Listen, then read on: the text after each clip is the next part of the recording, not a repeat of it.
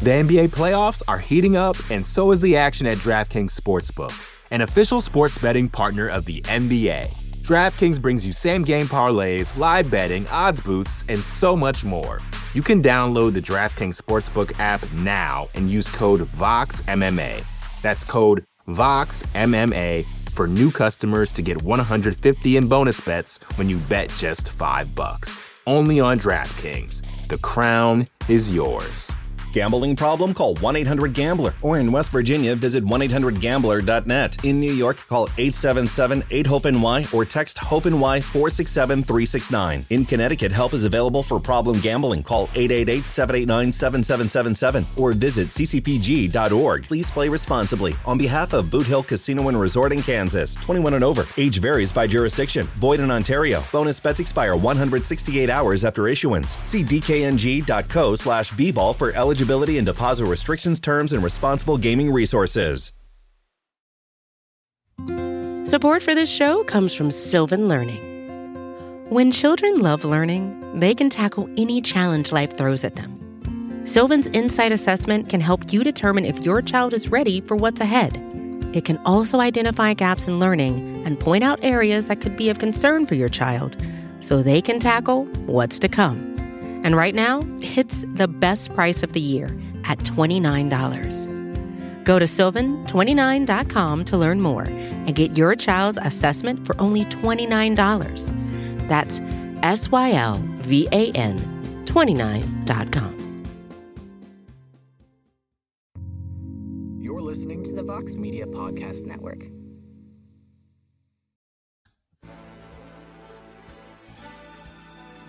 Live from MMA Fighting Studios, this is Between the Links. And now, your host, Mike Heck. The iconic voice of Esther Lynn welcomes you to a brand new edition of BTL. Yes, I am Mike Heck, your host, your moderator, and with the wonderful E. Casey Leiden getting some well-deserved time off, I'm also the producer of the show this week as well, so please bear with me. But the good news is we have so much to talk about coming out of UFC 294, now UFC 295, which comes up in a little over 2 weeks' time. Looks a little bit different at the top, but John Jones suffering an injury, his fight with Stipe Miocic for the heavyweight title being scratched. And yes, once again, we got boxing versus MMA as Tyson Fury faces Francis Ngannou this Saturday in Saudi Arabia. We'll talk about all of that and more, but let's get into it. First, let us introduce one half of our main event. He's Mr. No Gray Area, Mr. Hot Take, the co-host of No Bets Barred, the man behind Damn They Were Good, and the media member who has viewers of the show contemplating each week if enemies become friends or friends become enemies. He's from MMAfighting.com, and he is living the good life, as you can see right now in the background. He is Jed Bashu. Hello, Jed. Unmute yourself and then welcome yourself to the program. Hey, Mike. I am living the good life. I'm in sunny Florida. It's just lovely. So I thought, well, I don't know. It's like 65 right now. Thought I'd work from outside today, and why not do this show? Got a pool right there. I might jump in, take a dip in the middle of it after I'm done wailing on this dude you're about to introduce. Wow. Well, I mean, if you win, you absolutely have to jump in the pool. And his opponent, it's been too long, my friends. Had to have him back on the show. He's from CBS Sports and the multi-time award-winning Morning Combat alongside Luke Thomas, the man, the myth, the legend, the gas station food advocate himself, Brian Campbell. Good to see you again, BC. Well, Mike, I'm still with Showtime Sports until they turn the lights off. Thank you. And also, it's apropos that Jed would be checking in from the Redneck Riviera right here. I'm ready for this matchup. Believe it. Yes, I think we're all ready for this matchup. Great place. Great place. Who doesn't love the Panhandle? I mean, that's not where I am, but still. See, this is why Casey's better than this. All right, stop the damn music. Oh, we're live. We're live. Iconic. You do have to admit that. Very iconic. Very.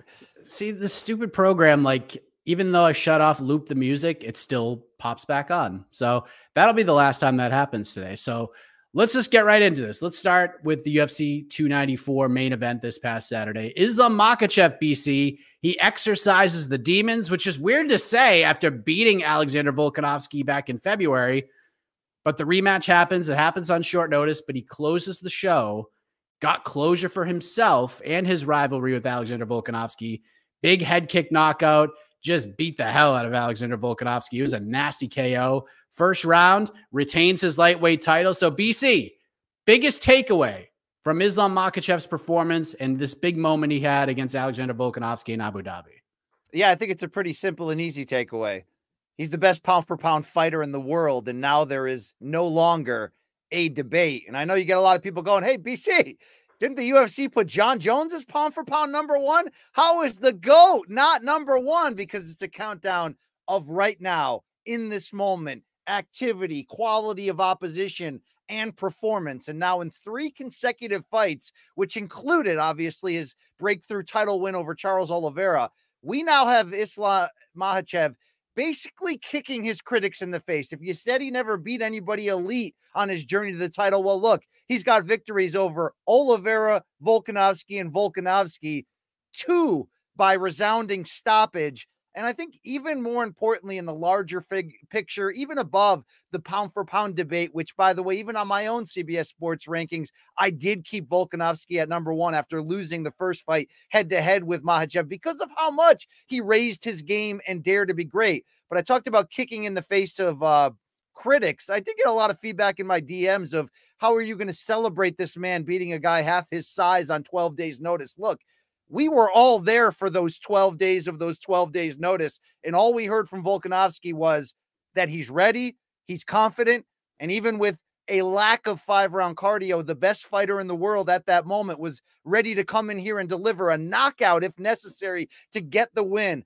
I take that level of confidence from Volkanovski so profoundly that I even picked him to pull the upset. That's how much I believed in him. And I share that to tell you there's no excuses here. Volkanovski signed the paper. We got the rematch that may not have ever come to fruition. We got it under these circumstances. And what did Makhachev do, who had the same turnaround, by the way, against a new and even more talented opponent? He controlled every aspect of the fight and did something that hasn't happened to Volkanovski since 2013. He finished him due to strikes. There was, yes, a period where Islam was just Khabib's boy, but I think Nurmagomedov stepping out of the coaching corner and allowing Islam to get his full close-up and his full flowers, I think this victory for Islam actually meant a lot more than I thought was possible coming in. Pound for pound number 1, not just Khabib's boy, best fighter in the world, and on his way, if his plans continue, to maybe a shot at his own 2-division championship opportunity. What you saw was a great fighter come out of his shell even more and show us exactly why he's that great. Jed, your victory lap has become a marathon when it comes to Islam Makhachev. You've been calling this for a while. You've been preparing the world for these kinds of moments. You even said heading into this fight may not be the same as the first one. And boy, were you right about that. Makhachev gets the quick finish. He is MMA Fighting's unanimous pound for pound number 1. Where are you at 5 days later? Biggest takeaways from Makhachev's win and the fallout? So the biggest takeaways, I echo certainly some of what BC just said there, right? Like, particularly kind of the thing he said at the end, because you heard me coming in, Mike. I didn't think Makhachev could gain that much from this fight under these circumstances. I think beating Alexander Volkanovski more definitively certainly would help, but I thought that coming out of it, okay, if he goes and he wins, the takeaway will just be, well, 12 days notice. Somehow he defied that by doing it in such a fashion that we aren't really factoring that part in. And maybe that's a little unfair, though I do ultimately agree with BC saying, Volk signed the paper. He knew what he was getting into. There cannot be excuses. So I think one of the biggest things I take away is that, but really the biggest thing I take away from this entire thing is how wrong we might all have been about the first fight.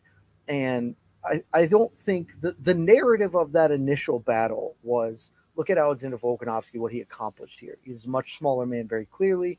He exceeded expectations. He competed. He won the 5th round. And if that was a 7-round fight, maybe he, wins the title.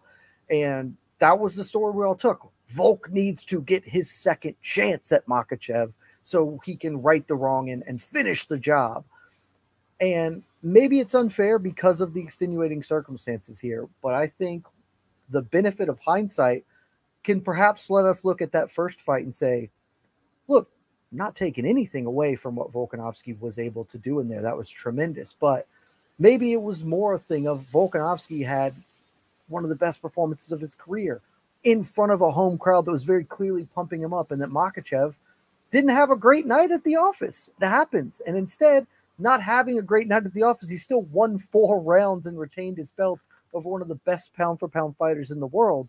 And so the story coming out of that event maybe shouldn't have been, let's let Volk get another shot. It was like, let's let Makhachev put a stamp on this in the way that he feels he can, because it certainly felt like that coming into that fight, like on the in the cage and afterwards, him doing the now iconic picture while Volkanovski is bleeding and beaten behind him. That is a moment of him saying, no, you guys all had it wrong. This was not Volkanovski's story. This is my story. And I didn't have the best performance.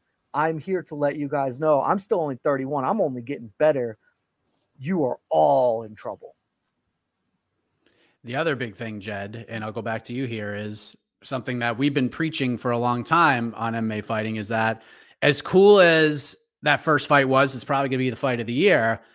The one thing about this fight that could have gone really wrong is that Volk could have won the lightweight title. Maybe we get a trilogy fight.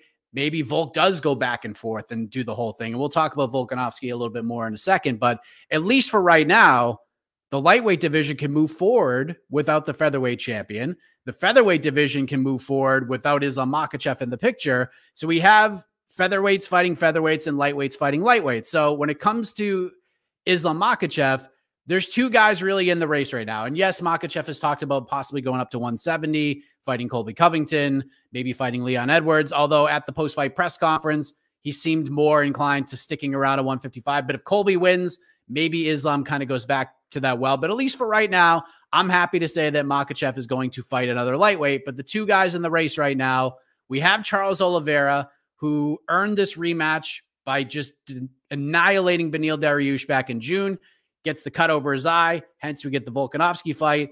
And then there's a guy named Justin Gaethje, who won the BMF title with a head kick knockout of his own against Dustin Poirier. Seemed like he was next. Volkanovski stepping in might have hurt him a little bit, but he is still in the mix right now. So, Jed, if you are the matchmakers, if the UFC called you right now and said, Jed, matchmake for Islam Makhachev next, are you giving him Charles Oliveira because Oliveira, it wasn't his fault he got cut? Or are you giving it to Justin Gaethje, who may get one? This might be his last chance to become the undisputed lightweight champion. Before I answer that, very quickly, I did want to say, in regard to this, any victory lap I'm taking here is not about Islam Makhachev, because I've been super on him. I'm taking the victory lap of the one we should all be taking. We can all get back to real fights now. We can get back to divisions moving forward in the division, and we aren't tying up 2 titles for the sake of 1. I am the most excited about this outcome because it means Islam Makhachev will get to fight the mini lightweights who deserve a chance, and that Alexander Volkanovski can go back to his weight class and do the thing against Ilia Topuria and the rising crop of young contenders. That is why this was an awesome outcome. None of the rest of that matters. As for how this is going to roll at lightweight, we know what's going to happen at featherweight. I think you go Justin Gaethje. I understand the arguments for Charles Oliveira. I think that there are 2 really critical pieces of information here that I would argue against Charles Oliveira with. The first being, it's not like he won that title fight because it was bulletproof or ironclad. He was simply the dude who kind of fit the timeline.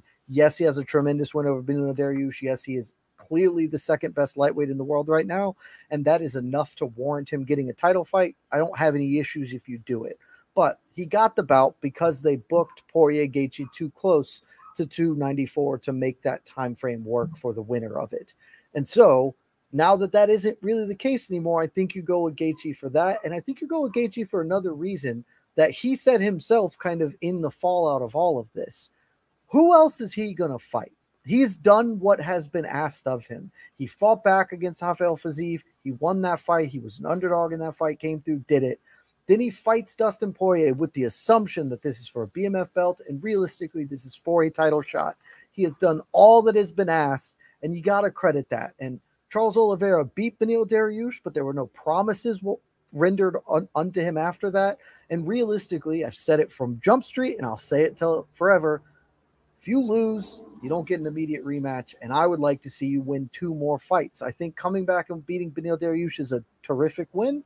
I'd like to see him get 1 more to have a little bit more space between the first fight with Islam and the second fight, because I thought coming into this fight, I wasn't that interested because I watched the first one. I know how it will go the second time. Give me a little more reason to believe in Charles Oliveira. Have him fight Mateusz Gamrot for the next in line, and let Justin Gaethje get his final day in court to see if he can prove to be the best lightweight in the world. BC, Jed is booking Justin Gaethje. Are you doing the same here? You know, I am now, and it's only because the Volkanovski rematch got sort of forced in here out of necessity. When the UFC initially booked Charles for this rematch, he wasn't my number 1 choice given at the moment of the division of who was available, but I certainly bought in on the idea because the champion used to have a name, and it was Do Bronx, and the performance that he put off against Dariush seemed to align perfectly with what was Oliveira's working mission statement about what went wrong against Makhachev the first time, that it was an aberration, that it was 10 bad minutes, as he, paraphrasing him, as he said afterwards, but that's not the fighter that he is. In that moment when this was originally scheduled, I was all for it. The main reason now why I don't want that next, and also, look, let's be honest, is Gaethje a slightly better commercial option than a rematching Oliveira for Makhachev right now? I think yes. When you just do a BMF pay-per-view against a fan favorite like Poirier, we know what we're getting out of that. We're getting a sexy B-side in Gaethje, who's all action, has a great reputation that he's putting in. But that's also not the main reason. The main reason is this. If you go like this for Makhachev's title run, acknowledging that some of the criticism that he hadn't really ever fought anybody elite before he fought for the title, I don't think that's 100% accurate, but there's some level of realism to that.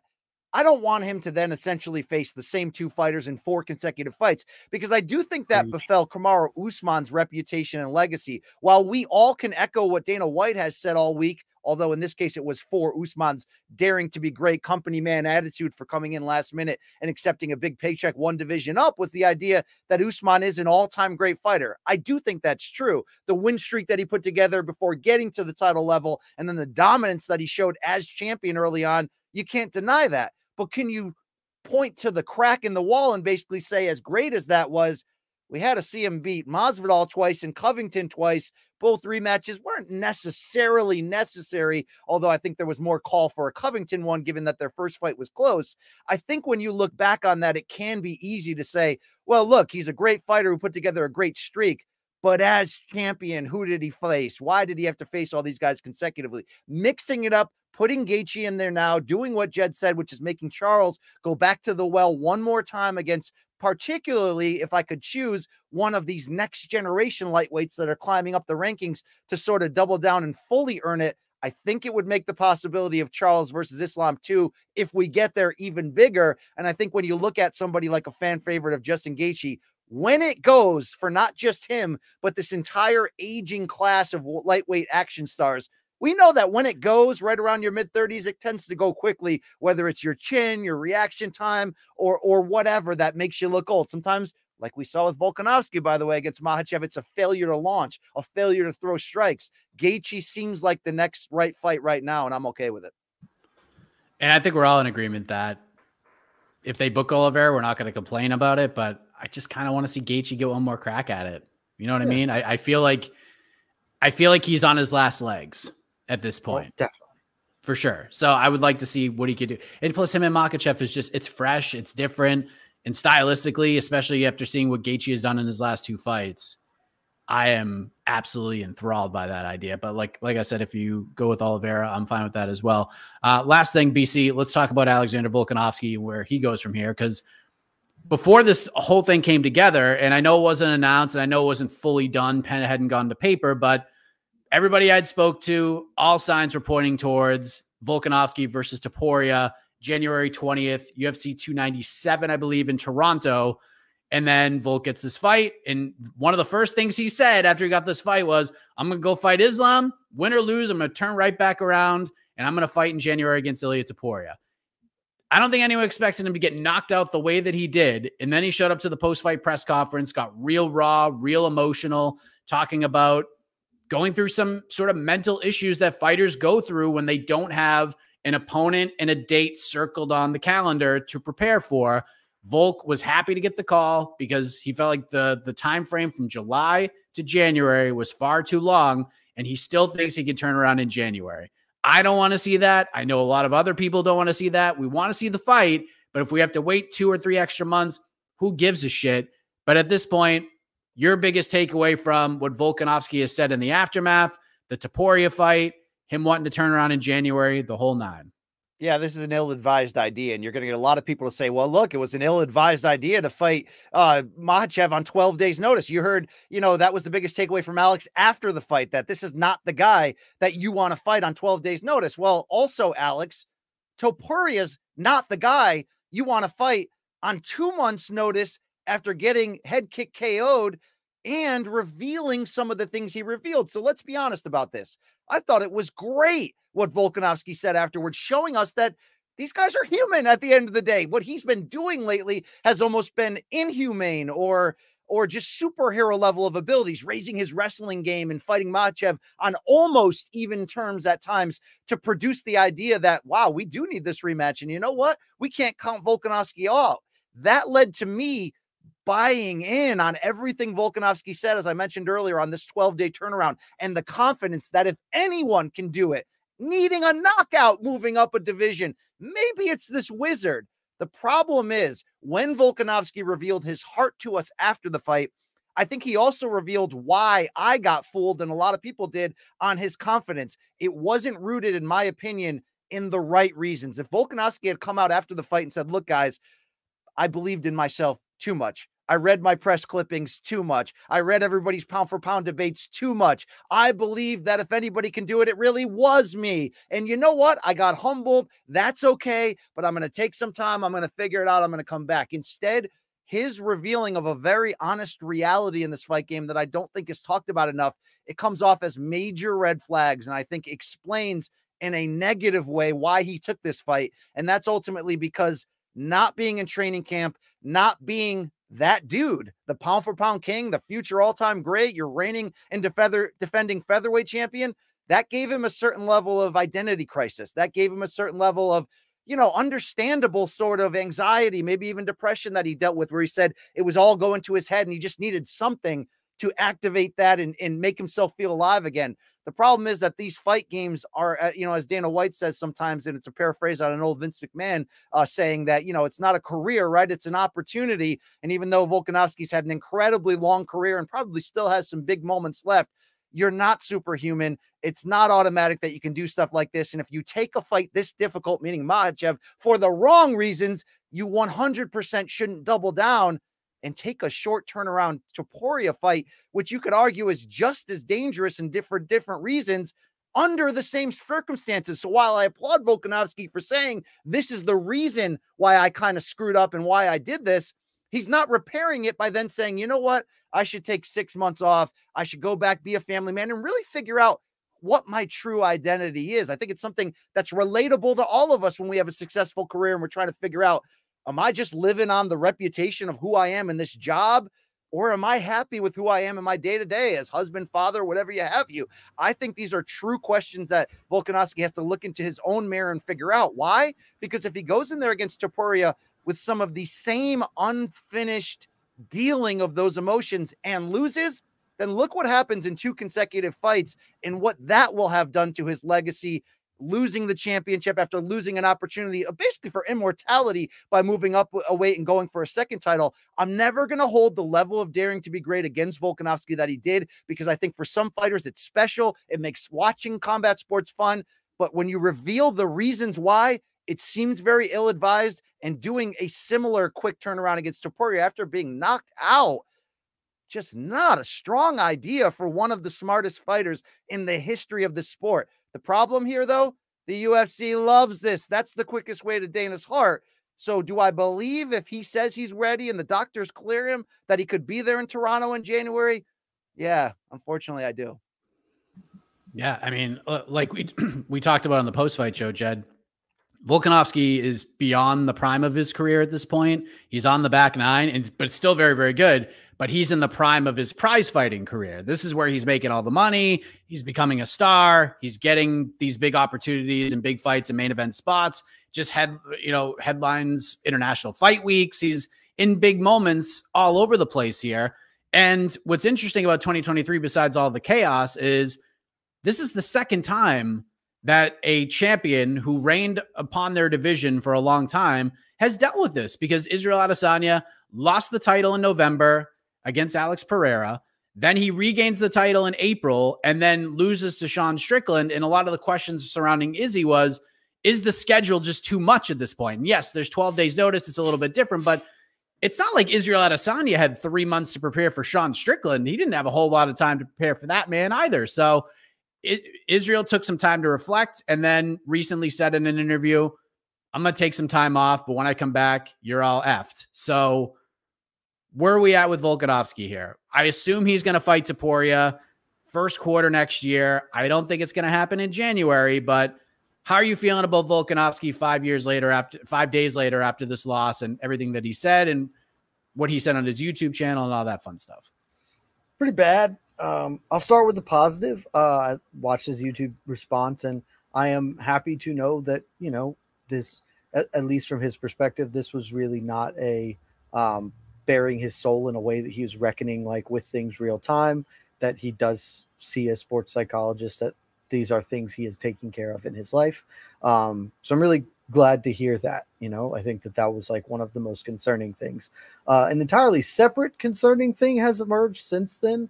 And BC sort of alluded to it in kind of the previous question we were talking about. And it was him just sort of saying outright, I couldn't really pull the trigger in there.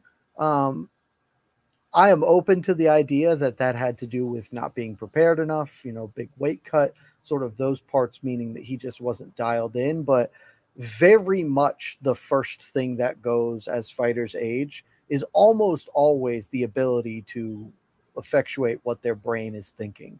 The reactions are slow. They cannot pull the trigger as much. And we have just seen this time after time after time with aging stars. And some people can get by with guile and make it work, but you see over time that only deepens, and you get an Anderson Silva who still has all of the tricks in the bag, but can't fire the shot anymore. Really concerning for a dude who just turned 35, because we all know the stats on being that old in lower weight classes and where that goes. Super duper concerning for a dude who just turned 35 and couldn't pull the trigger, coming off his first knockout loss in a decade, fighting an absolute hammer in Ilia Topuria, like on not even that much notice. I mean, if he gets right back into camp right now, that's still January is just around the corner. So all of that is deeply concerning about his long-term prospects moving forward. And like BC, I think if he gets medically cleared, the UFC isn't going to stop him, and he's clearly not going to stop himself. It doesn't seem like any of his coaches are going to intervene either. So I think there's a really good likelihood that we end up getting this. And as I'm feeling right now, I think that lines up really, really well for Ilia Topuria. And I'll go one step beyond what BC was talking about there, because he said, hey, what if this is the thing that happens and he loses to Topuria? Now he's lost 2 in a row. Where does that put him? I'll tell you where it puts him. It puts him lined up for losing 3 in a row, because if he loses that featherweight belt, he is going to get an immediate rematch. Maybe Volkanovski, if he gets knocked out again, says, I need to take some time off and reset. But everything he is saying does not lead me to believe that that's where he is going to want to do. I pitched this about a year ago when he really started pushing for more fights, please keep me active. I am of the belief that Alexander Volkanovski, one of the smartest guys in the business, knows that his time is near, that knows that his athleticism is dropping off, that he is not the same young man he once was. And so he is trying to get in as much as he can while his body will allow.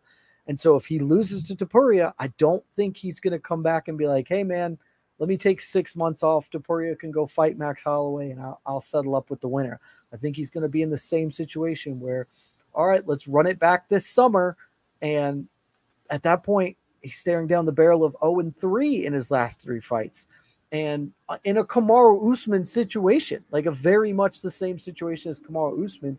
And then where does he go? What do we do with him? So it was one of the reasons I didn't like this fight. This fight with Islam coming in.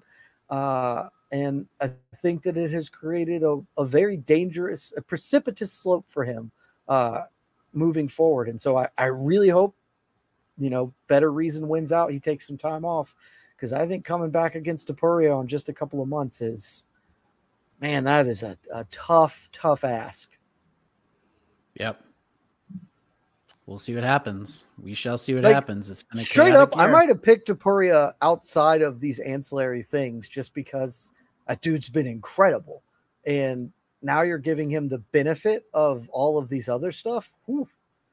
Man, don't help your opponents, guys. Don't do the things your opponents want to do. And if I'm Ilia Topuria, I am begging you to fight me in January. Yeah, I got to say, that fight was already really interesting. One of the fights I've been looking forward to the most, but that is far more compelling now in maybe not the best ways, but it's a whole different outlook on that fight, especially if it happens in January. So we'll see how the UFC proceeds. We'll see how Volkanovski proceeds. There's other storylines. Jed mentioned one half of the second storyline, Kamaru Usman. We're going to talk about him coming up next. But the point for round one goes to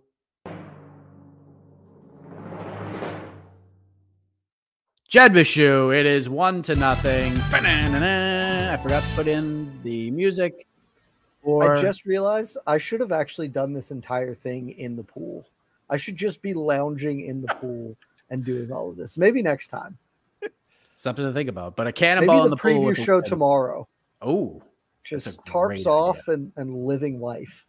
Yes, we'll be doing a preview show tomorrow for Tyson Fury versus Francis Ngannou. I think it's at 1:00 Eastern time tomorrow. And to mention, for some programming notes, we are actually streaming the Fury Ngannou presser on the YouTube channel as well. But we're doing both at the same time. So here is my advice to all of you, because this is a boxing press conference. This is not a UFC press conference. Get you a website that can do both. Yes. Maybe pull up a different tab, put that on, put it on mute, because we're probably not going to see Fury or Ngannou for like 45 minutes to an hour at this point. So you can listen to the fine programming here. We're going to talk about the fight. And then when those two gentlemen come up and start saying stuff to each other to try to sell this thing, then you could switch over if you want, but you can always go back and watch it after the fact. So let's continue on. The NBA playoffs are heating up, and so is the action at DraftKings Sportsbook, an official sports betting partner of the NBA. DraftKings brings you same-game parlays, live betting, odds boosts, and so much more. Don't miss out as the NBA postseason winds down. And new customers to DraftKings can bet $5 to get $150 in bonus bets instantly. You can download the DraftKings Sportsbook app now and use code VOXMMA. That's code VOXMMA for new customers to get $150 in bonus bets when you bet just $5. Only on DraftKings. The crown is yours. Gambling problem? Call 1-800-GAMBLER. Or in West Virginia, visit 1-800-GAMBLER.net. In New York, call 877-8-HOPE-NY or text HOPE-NY 467-369. In Connecticut, help is available for problem gambling. Call 888-789-7777 or visit ccpg.org. Please play responsibly. On behalf of Boot Hill Casino and Resort in Kansas, 21 and over. Age varies by jurisdiction. Void in Ontario. Bonus bets expire 168 hours after issuance. See dkng.co/bball for eligibility and deposit restrictions, terms, and responsible gaming resources. Support for this show comes from Sylvan Learning. As a parent, you want your child to have every opportunity, but giving them the tools they need to tackle every challenge, that takes a team. Now more than ever, educational support tailored exactly to what your child needs can make all the difference. That's why parents have trusted Sylvan Learning for 45 years as the ultimate teammate in their child's educational journey, instilling in them a love for learning and a passion for reaching the next level. And Sylvan's Insight Assessment can identify gaps in learning and areas that could be of concern for your child. It's a 360-degree view into your child's learning that you can't find anywhere else, and helps ensure that your child didn't miss something in school that might put them at a disadvantage in the future. And right now, it's the best price of the year.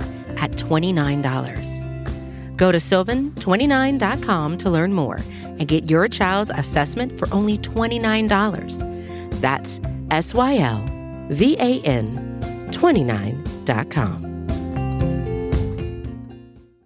And let's talk about Khamzat Chimaev, Jed Meshew, because first fight in 13 months. We were supposed to get the Paulo Costa fight. In comes Kamaru Usman on less than 2 weeks' notice. Intriguing matchup, but one people have been wanting to see for the last couple of years. Once Usman was the champion of the world, he had since lost the belt, but different style, different guy. Usman coming in with pretty much nothing to lose here and could have found himself out of nowhere in a middleweight title fight had he won the fight. Chimaev looked like a superhuman in the first round. Seems like he broke his hand when Kamaru Usman basically DDT'd himself to get Chimaev off of his back. Usman wins the second round, starts stealing some momentum. He's doing pretty well in the third. And then Chimaev just runs him over in the third round with the takedown and gets the nod on two of the judges' scorecards. Some weird scoring, but we don't need to get into that. So now that things have settled down a little bit, Jed, we've had a chance to digest everything that happened on Saturday with Khamzat Chimaev, Usman in this fight. What are we grading Chimaev? What's the grade now? Is it any different than it was Saturday on the post-fight show? No, it's about the same. Like a B plus, right? Like ultimately the most important thing, he gets the W, right? Like that's, if he loses that fight, even if he gets the draw there, that's pretty tough scenes, particularly given the circumstances. Not what happened. He gets the W. He gets a win over one of the 20 best fighters of all time, who's still pretty firmly not in their prime anymore, but Kamaru Usman is still a very competent dude, even if it's up a weight class, right? Like Chimaev himself was once a welterweight. It's fine. But we can't pretend it's all roses and sunshine and gumdrops here. Like it very clearly wasn't. There's reports that Chimaev broke his hand, broke his wrist. I cannot confirm that. I don't know that anyone has. And so you take this with a grain of salt. But the reality is we have now twice seen him not totally run over a dude. And in both instances, the fight has been quite tough for him. He is one of the best hammers we've got. When he's hammering, buddy, he's hammering you. And when he is not, he's still in the fight. He still beat Gilbert Burns and Kamaru Usman. Despite like after the first rounds, he still did enough to win, but it looks very different, obviously. And I think we have to treat that seriously. Like this might be who he is. He may be a terrific cannon in the first round and then a little weaker in the back ones. And that's something that might be pretty tough to make hay with, like in the title picture at 185 right now, because a lot of those dudes, high cardio output people. So I think you can give him a good grade because he passed, but he left you wanting more. There is work to do, but that works out pretty well for some other people in this weight class. Mike said it before, I'm going to say it again. Biggest winner on Saturday was Islam Makhachev. Number 2, Dricus du Plessis. New life for the South African after that performance. We will see if you were right in a moment, but new go ahead, life. DC. He's still out of the title picture at the moment. I don't see any new life. I see it's Strickland versus Chimaev coming my way, and then the winner facing Adesanya at UFC 300. So stick that one. Jed, are you in Florida right now because you're on the run from the law, or on vacation right now? Or is just have you been held in contempt of MMA court? Is that, I mean, we have, all right, there we go. Hey, look, here's the deal. All right, we've seen a lot of great first round fighters in the history of this sport. And if this is the direction in the history of combat sports, right? You look incredible. Shane Carwin, nobody ever looked greater for the first 5 minutes of a fight. Amir Khan in boxing. Problem with Chimaev now is I believe I have seen too many consecutive question marks across the board, which really have me wondering whether this guy is more smoke and mirrors than legit, and whether my colleague at times, the great Hall of Famer Rashad Evans, who texted me during the fight and said, oh man, I hope he's not the bully that he's starting to look to be. And what that means is you're going to look great when your plan A is going to perfection. When Chimaev is facing anyone below the A- level in terms of quality of opponent, I mean, he's destroying them. The question is, what do you do when you're looking across at somebody who's your equal or has some element to their game? And obviously for Gilbert Burns, it was that dog and that chin in him where they're going to make it difficult. let's be honest here. Although I think Usman deserves flowers for his willingness to help out the company and take such a difficult fight, coming off 2 straight defeats, and for his ability to hang in that fight and not go away. But after the way he was dominated in round 1 and having his own failure to launch situations in rounds 2 and 3, where I got to believe that Kamaru was going to watch the tape from this fight and realize that there was an opening and an opportunity to win. He just wasn't busy enough. What we saw out of Chimaev in rounds 2 and 3, even if he hurt his right hand, which I think needs to be said, even if he hurt his right hand, I didn't see confidence. I didn't see a huge willingness to be that guy. Okay, let's say he took round 2 largely off because he kind of blew his wad in the opening round where, yes, he looked like an A+++ 100 level video game fighter right there. Even if he needed in round 2 to catch up, round 3, man, I mean, yeah, he did enough to win. Not super impressive against a opponent who we weren't really giving a ton of chances coming in despite his experience level, because the age, the moving up in weight, the recent form, the question of the injured knees. So here's what I want to talk about Chimaev as a whole. Look, he may go out there and beat Sean Strickland and win the championship in the next time. And by the way, there's always going to be fighters who, let's say, are missing certain elements of their game where, look, if things go their way, Sean O'Malley, if things go his way, he showed you that he can go out there and win a championship because his A game is so strong. But Chimaev is now showing certain red flags that are scaring me as somebody who from the beginning, from the jump in 2020, like everyone else, was like, oh my God, this guy's so special that he's the rare type of guy that I'm not even sure we need to wait until he shows us that he's fully legit. Let's get him right in the welterweight title picture right now. Unfortunately, there have been hiccups that have produced some of these large red flags. Is it his fault that he contracted double COVID and nearly retired post-pandemic? Now he's revealing after the fact. I don't know if people saw this interview that he did in Russian where he said he was misdiagnosed with cancer, got scared, turned out he's okay. Separate from that, though, red flags in the Gilbert Burns fight, and that's nothing against what Gilbert Burns did, but Chimaev's willingness to sort of just enter into a brawl and not lean on his own strengths had me a little bit concerned, but I wrote it off as he wants to prove to the world that he's that badass, that he's that dude. Okay, how about missing weight against Nate Diaz? Missing weight by nearly 8 pounds in the closest thing you can get at the elite level in UFC to a showcase pay-per-view main event where you are being set up, pitched to the masses in a fight that there's no chance you really can lose, so that we can believe and buy in that you're the next pay-per-view star. Even if it, look, I get that Chimaev did an interview during media day that kind of suggested some of the conspiracy things that I've thrown about, trying to be a funny guy, but also having questions about that situation. Chimaev hasn't necessarily explained whether somebody told him to miss weight, but let's just say it's all on the up and up. Are we okay with this same fighter who's now going into a title shot in a new division, that when he got his biggest close-up opportunity, if there's no conspiratorial elements to this of wanting to protect Nate Diaz and not get him beat up on the way out, then that's a monster red flag that with that much pressure on him in the spotlight, that he wouldn't miss weight by 2 pounds or whatever, that he would miss weight laughably. And I understand that he believes he didn't get the chance to fully cut that down, but there has to be a reason why his team and the doctors and the UFC told him not to. And now this new red flag of potentially not having the level of cardio that you would need, and also the potential of being a bully. If Chimaev can't finish you in the first round, as he's starting to show you now in 2 fights against elite opponents in Usman and Gilbert Burns, and by the way, both were smaller than him, now he's up at middleweight, I have concerns and questions when you're facing these killers that are automatically, for the most part, if they're of the truly elite level, are at least going to be able to push you to the 3rd round, maybe the 4th round, and then we see what happens. When Chimaev is not in that A gear, on top of you, dictating the terms of the dance and kicking your effing ass, I'm sorry to say this, he's starting to look a little bit human. And that's not a good thing for a guy who has so much hype behind him, has this unnatural level of political connections to a dictator that, you know, making a lot of people so uncomfortable. Maybe there's built-in pressures in that relationship out of financial help and control. I don't know. I'm speculating, but that's what this whole conversation is, a speculation. Is Chimaev really that dude? I'm here to tell you he might beat Sean Strickland without fully showing us he's that dude.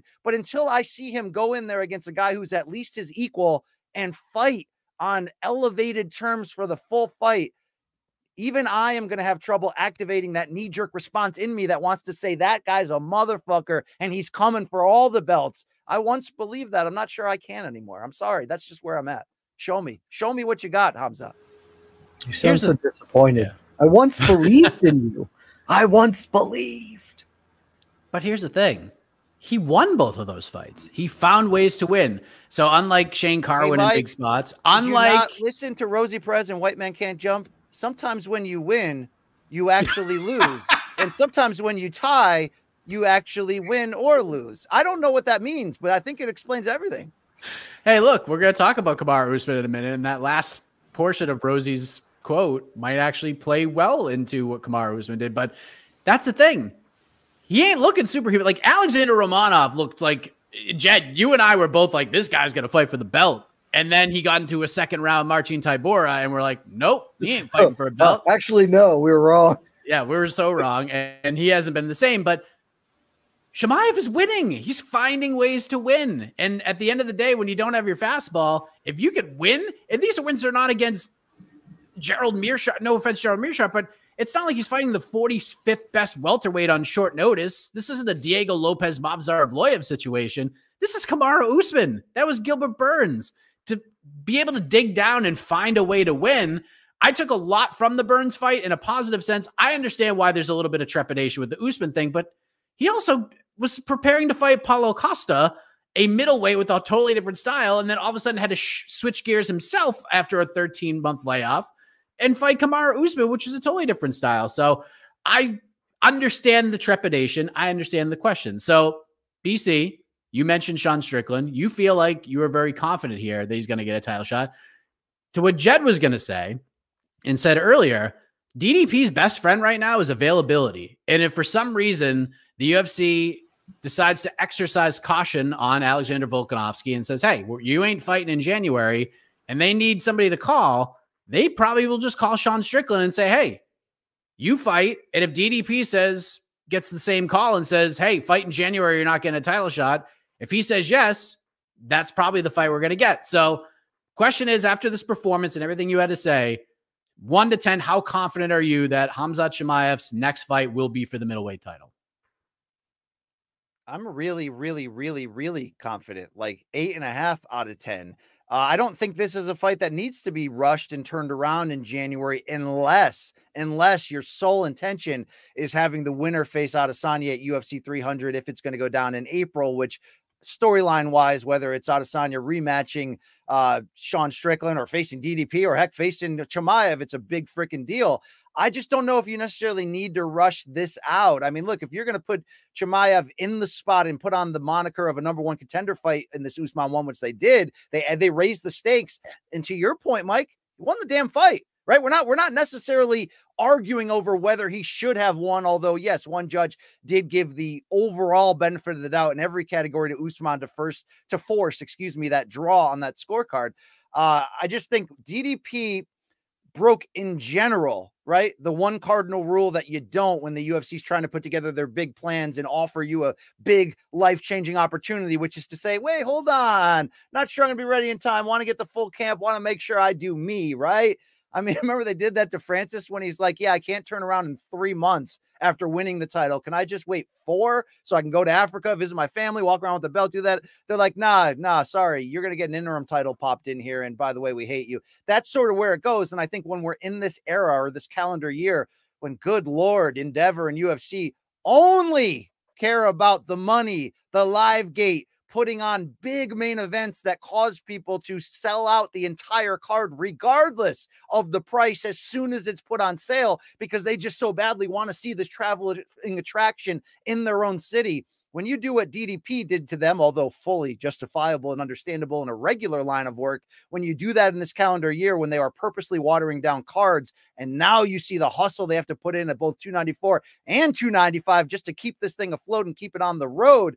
Nah, they're not going to call up your boy, even though you called that, and I still don't even see how it was freaking possible that he beat Robert Whittaker, let alone finished him. Shout out to DDP. You're way better than I thought. And by proxy, I guess Jed's way smarter than I imagined too. But with that said, no, you don't need to rush this back, all right? They've shown us time and again that Chimaev's their guy. Do you realize that pretty much any other fighter, if they miss weight by nearly 8 pounds in a pay-per-view main event, forcing the entire card to be switched around last minute, causing all this extra money to pay to fighters to take last minute opportunities, there's a penalty for that.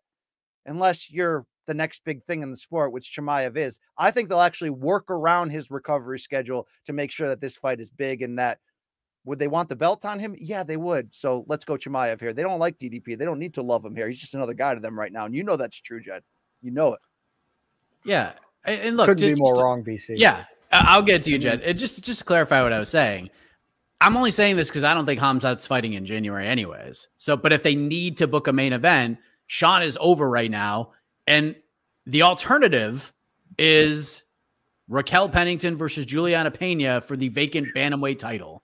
So I think if the UFC had their druthers, they're probably going to give Sean Strickland a call. And if he says yes and Dricus du Plessis says yes, all right, we're going to fast track DDP into this fight just so we have a fight to kick off the calendar year that people might actually want to see or buy tickets for, as opposed to this is what you get, Canada. You got Nunes Aldana, and now you're getting Pena Pennington. Welcome back. Welcome back. We miss you. We missed you very, very much. But Jed, outside of that happening, let's just say Volk Topuria goes through, all goes well. We can make hay with whatever we have at middleweight. We don't have to rush anything. You think DDP deserves a title shot? Most people feel he does. But will he get it? Will he get it? I think so. I am the like fourth grade math teacher who's looking down at Brian's paperwork and being like, you have it all. You've done all, you've shown your work, and you somehow got the wrong answer. 2 + 2 = 7. That just doesn't work here, BC. You said it. The UFC cares about money. This is not an issue of doing anything other than we've got to put on cards. We need dudes to fill out the space. And the true answer is that the dude who's going to get the next middleweight title shot is the guy who's going to say yes. It is not going to matter about the matchup. It is going to matter about the timeline, because that's what the UFC is concerned about. And if it is stepping in for the January card, or maybe just being the headliner for February, either of those, I don't think Khamzat's going to turn around that much. And I don't think he's even the first call. I think if Khamzat, if somehow DDP turns down the offer, Khamzat is a totally fine and they can sell that fight. But I think this cut as cleanly as possible for DDP at this point. He is clearly the most deserving in a meritocratic world. I don't think that's really beyond question at this point in time. And he doesn't even have the sell of fighting like Izzy, that was the thing that seemed like it was going to happen. Okay, Izzy loses. They're going to do Izzy DDP, and Strickland's going to fight the winner of Khamzat versus Costa. All of that's off the table now. DDP has no one to fight but for the belt, whereas Khamzat has the ready-made fight with Paulo Costa. You do that. I don't think he's as over as he could be right now coming off that performance. So instead, you give him the Costa fight. There's plenty to sell that fight. There is the built-in rivalry. Costa's a top guy in the division, a former title challenger. So if Khamzat can beat him, then that's an easy sell. He is next in line, no questions asked. And meanwhile, you get DDP and Sean Strickland. And the last thing on this, the thing that I think puts it ever so slightly over the top here for DDP, is the champ himself. Sean Strickland is going to fight whoever the UFC puts in his way. Like, that's just who he is, and that's fine. But he came out basically immediately and was like, Khamzat doesn't deserve this. I shouldn't have to fight this dude. I'll fight him, but like, this is kind of bullshit. And he spoke truth to what we all know to be true. Like, it's garbage to let Khamzat come in off of this win, a late notice, eking out a majority decision over a career welterweight. Like, I think that ultimately reason is going to carry out. And as long as DDP says yes, he's going to be the next guy to fight for the middleweight title. All right, Mike, can I poke a few holes in that? I don't know how the order of the show goes. I usually just talk when I hear something that offends me. All right, let's be honest right here, okay? On DDP's chances. Why was he allowed to cut the line and jump the queue? Because there was a USC or they're very good at what they do. They're opportunists. They play the hot hand. They blow up meritocracy when things change. Oh, Bisping fell into the middleweight title. Let's get 46-year-old Dan Henderson back up in the bullpen. Nah, it doesn't matter if he, is trading wins with the Tim Bosch levels of the world. He's going to rematch Bisping for the title in a main event. That's what they do. It was the beef. Well, that Tim Bosch knockout was dope, though. so was the Hector Lombard one, especially now the story behind it that Hendo shared on the Joe Rogan show. Wild. But let's get back to business here. DDP was in the conversation because UFC recognized something, a growing hatred between two prominent fighters. It just so happened they're of different race and they're doing the all African, I'm the real African champion thing. And whether that was blown up more by social media than it actually was or not. DDP never said that. He never said he's more African. Sir. He strictly just said that I go Your home Honor. to Africa. I am not more African.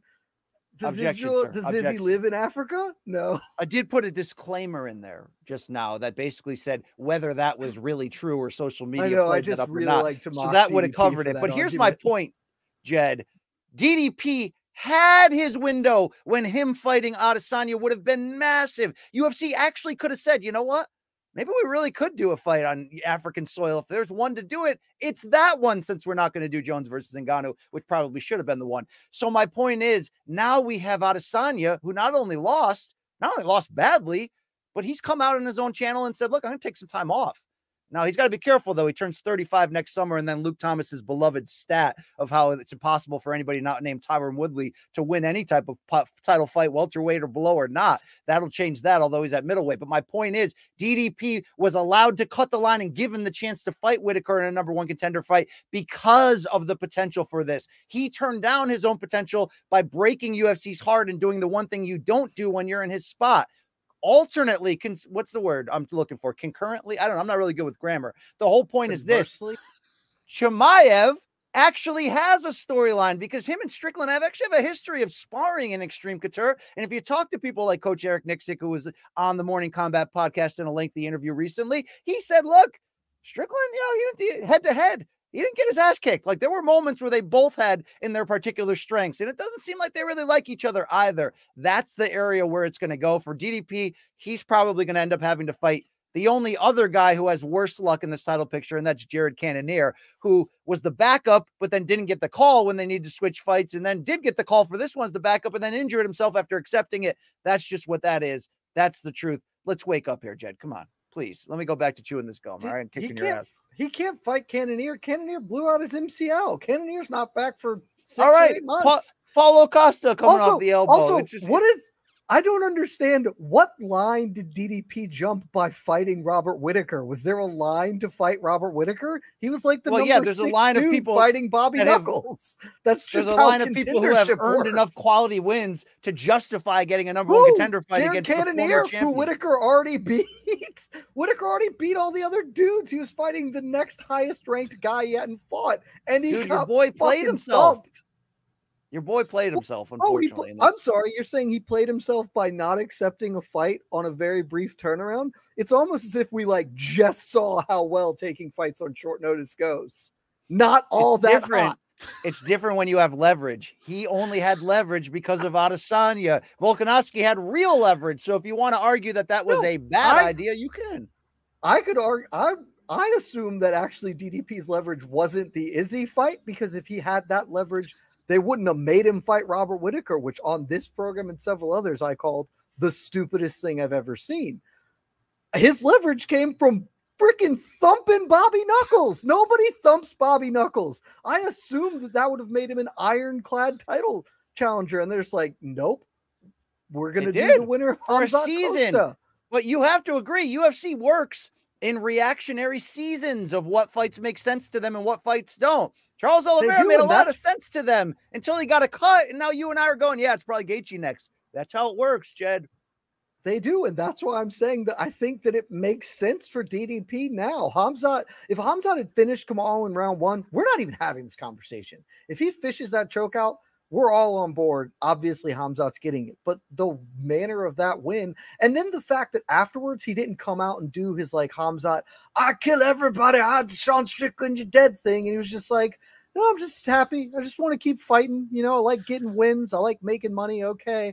He did not make a case that made it necessary. And I think the most telling thing of all of this is the post-fight. Dana White, who says he doesn't make fights immediately after events, but pretty often does do that, was not yeah, we're definitely doing Hamzat. It's yeah, It's an option we could do. We'll see how it all plays out. Like that's the death knell for Hamzat to me. I think he's fighting Costa next, and that fight makes all the sense in the world.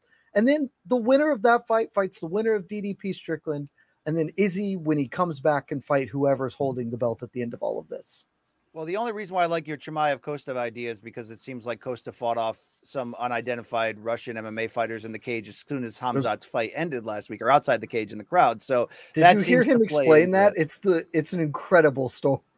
Yeah, that seems. And by the way, back to you, Mike. If I'm going to check everybody, the reason why the UFC won't talk about the future of the vacant bantamweight title is obviously surrounding UFC 300 and their want to put together some combination of Rousey, Holm, Tate, and Pena against each other. Come on, we know this. We know this. Rousey, it's Rousey Holm too for the bantamweight strap. Let's go. It's going to be gross, and they're going to do it. They're going to shamelessly do it, guys. Shamelessly. I called for this 3 months ago. I'm super in. It's the dumbest thing ever. Let's book it. All right, real quick before we move on. BC, Kamaru Usman fought valiantly, loses the majority decision. One judge gave it a draw after getting 10-8'd in the first. Where's his stock now? 3 losses in a row, 2 to Leon Edwards, lost the belt, lost his chance to regain it, and then fought freaking Hamzat Chimaev on super short notice and lived to tell the tale. Where is his stock right now after 3 straight losses? It's kind of lingering in the middle because 3 losses is rough when you're 36. You don't really have a path now in either division to the top. But here's what you do have. Real leverage. You talk about why would the UFC continue to penalize DDP for making one wrong decision, even though it was really the right one. We all know that. Well, Usman made a decision to help them for probably huge money to fix this fight in this card. Why? Because it seems like the site money the UFC is being paid by Abu Dhabi is so much higher than anywhere else that they are treating that like a major and will go to all lengths to replace the star power there. And what I say, as they should for a major pay-per-view card. But Dana said afterwards himself, I don't care if Usman wants to go back to welterweight or stay at middleweight. He's going to get another big fight because of what he did for us. Dana's not even hiding his cards. There is a major problem, though. Even though Usman retained a certain level of his stock critically, when you consider that people like me up until fight day were like, oh my God, this is such a bad idea. He's going to get knocked out. He's got no knees. I think they popped in that video with Gaethje. There's a shooter behind the bushes over there. Oh my God, is that the senator's brain on Mrs. Kennedy's coat? What's going on here? It was a lot of weirdness there for sure. But I think at the end of the day here for Usman, showed you heart by staying in that fight and not succumbing to that first round attack that most fighters would, to be fair. But I think even his own very humbling reveal in his post-fight interview with Megan O'Leary, which I think was very good on both of their ends, Kamaru for being that open, Megan for being that caring and pulling this out of him.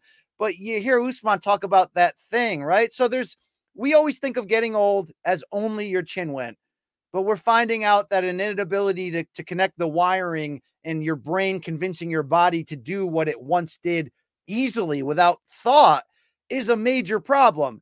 Tyron Woodley, the only guy that's beaten this sub-welterweight Luke Thomas stat, when it was over for him, it was over like that. And it happened to be in that title loss to Usman and carried through. But the problem wasn't a lack of athletic ability or if he still had some semblance enough of speed and power to hang in there, or even his great fight IQ, which I think has made Woodley's title run at welterweight one of the most underrated in company history, mostly because Dana spent so much of that time shitting on him publicly. When it was gone for Woodley in that sense, he couldn't get his brain and his body to agree. Usman just revealed to us that that's kind of what happened in this fight, mixed with him not really having enough confidence in himself to go after it. These are major red flags that you're already going to link with the fact that he's 36. He's got a body that seems to be breaking down. Even Rashad Evans, his good friend, told us that it's bone on bone in one of those knees.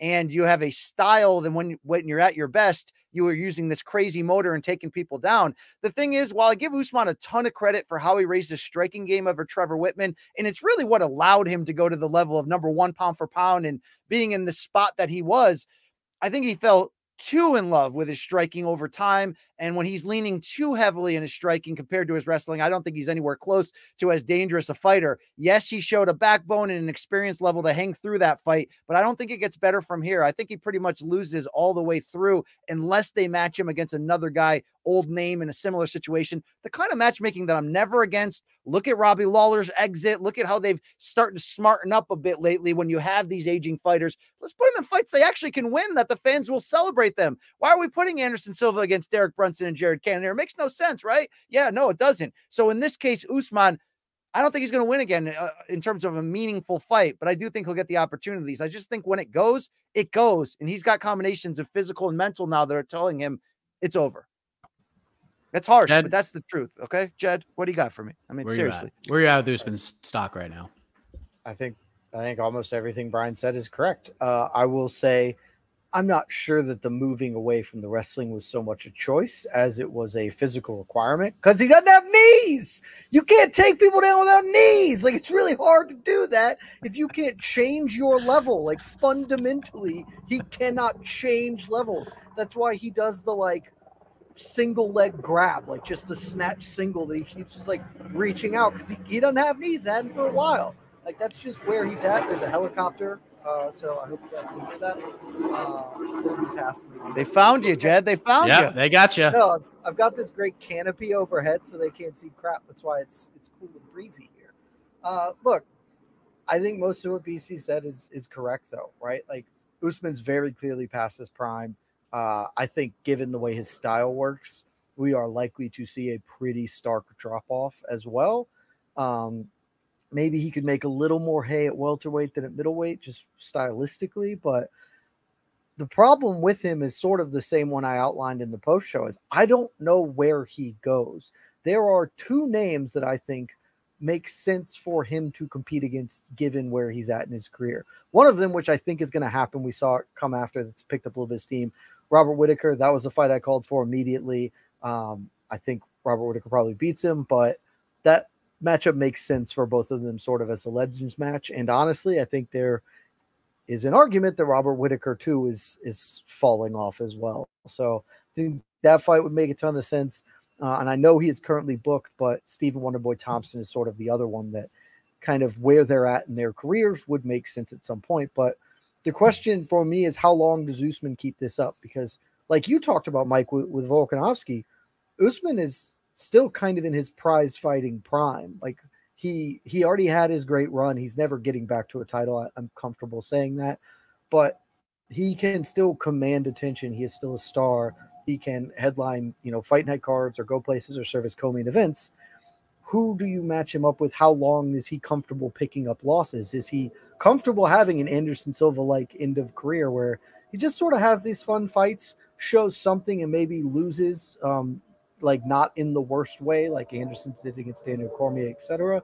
I think that's kind of where it is how long is he content to do this? Because I really doubt he's going to pick up many more wins. Like, if I were saying over under number of wins Kamaru Usman has left in his career, I'd set the line at 0.5, and I would probably take under. I'm not sure we're ever going to see him win again, even if he will be reasonably competitive for however long he does continue to fight. Well, a lot of aftermath from this co-main event. Let's move on to the shakeups for UFC 295. The point for round 2 goes to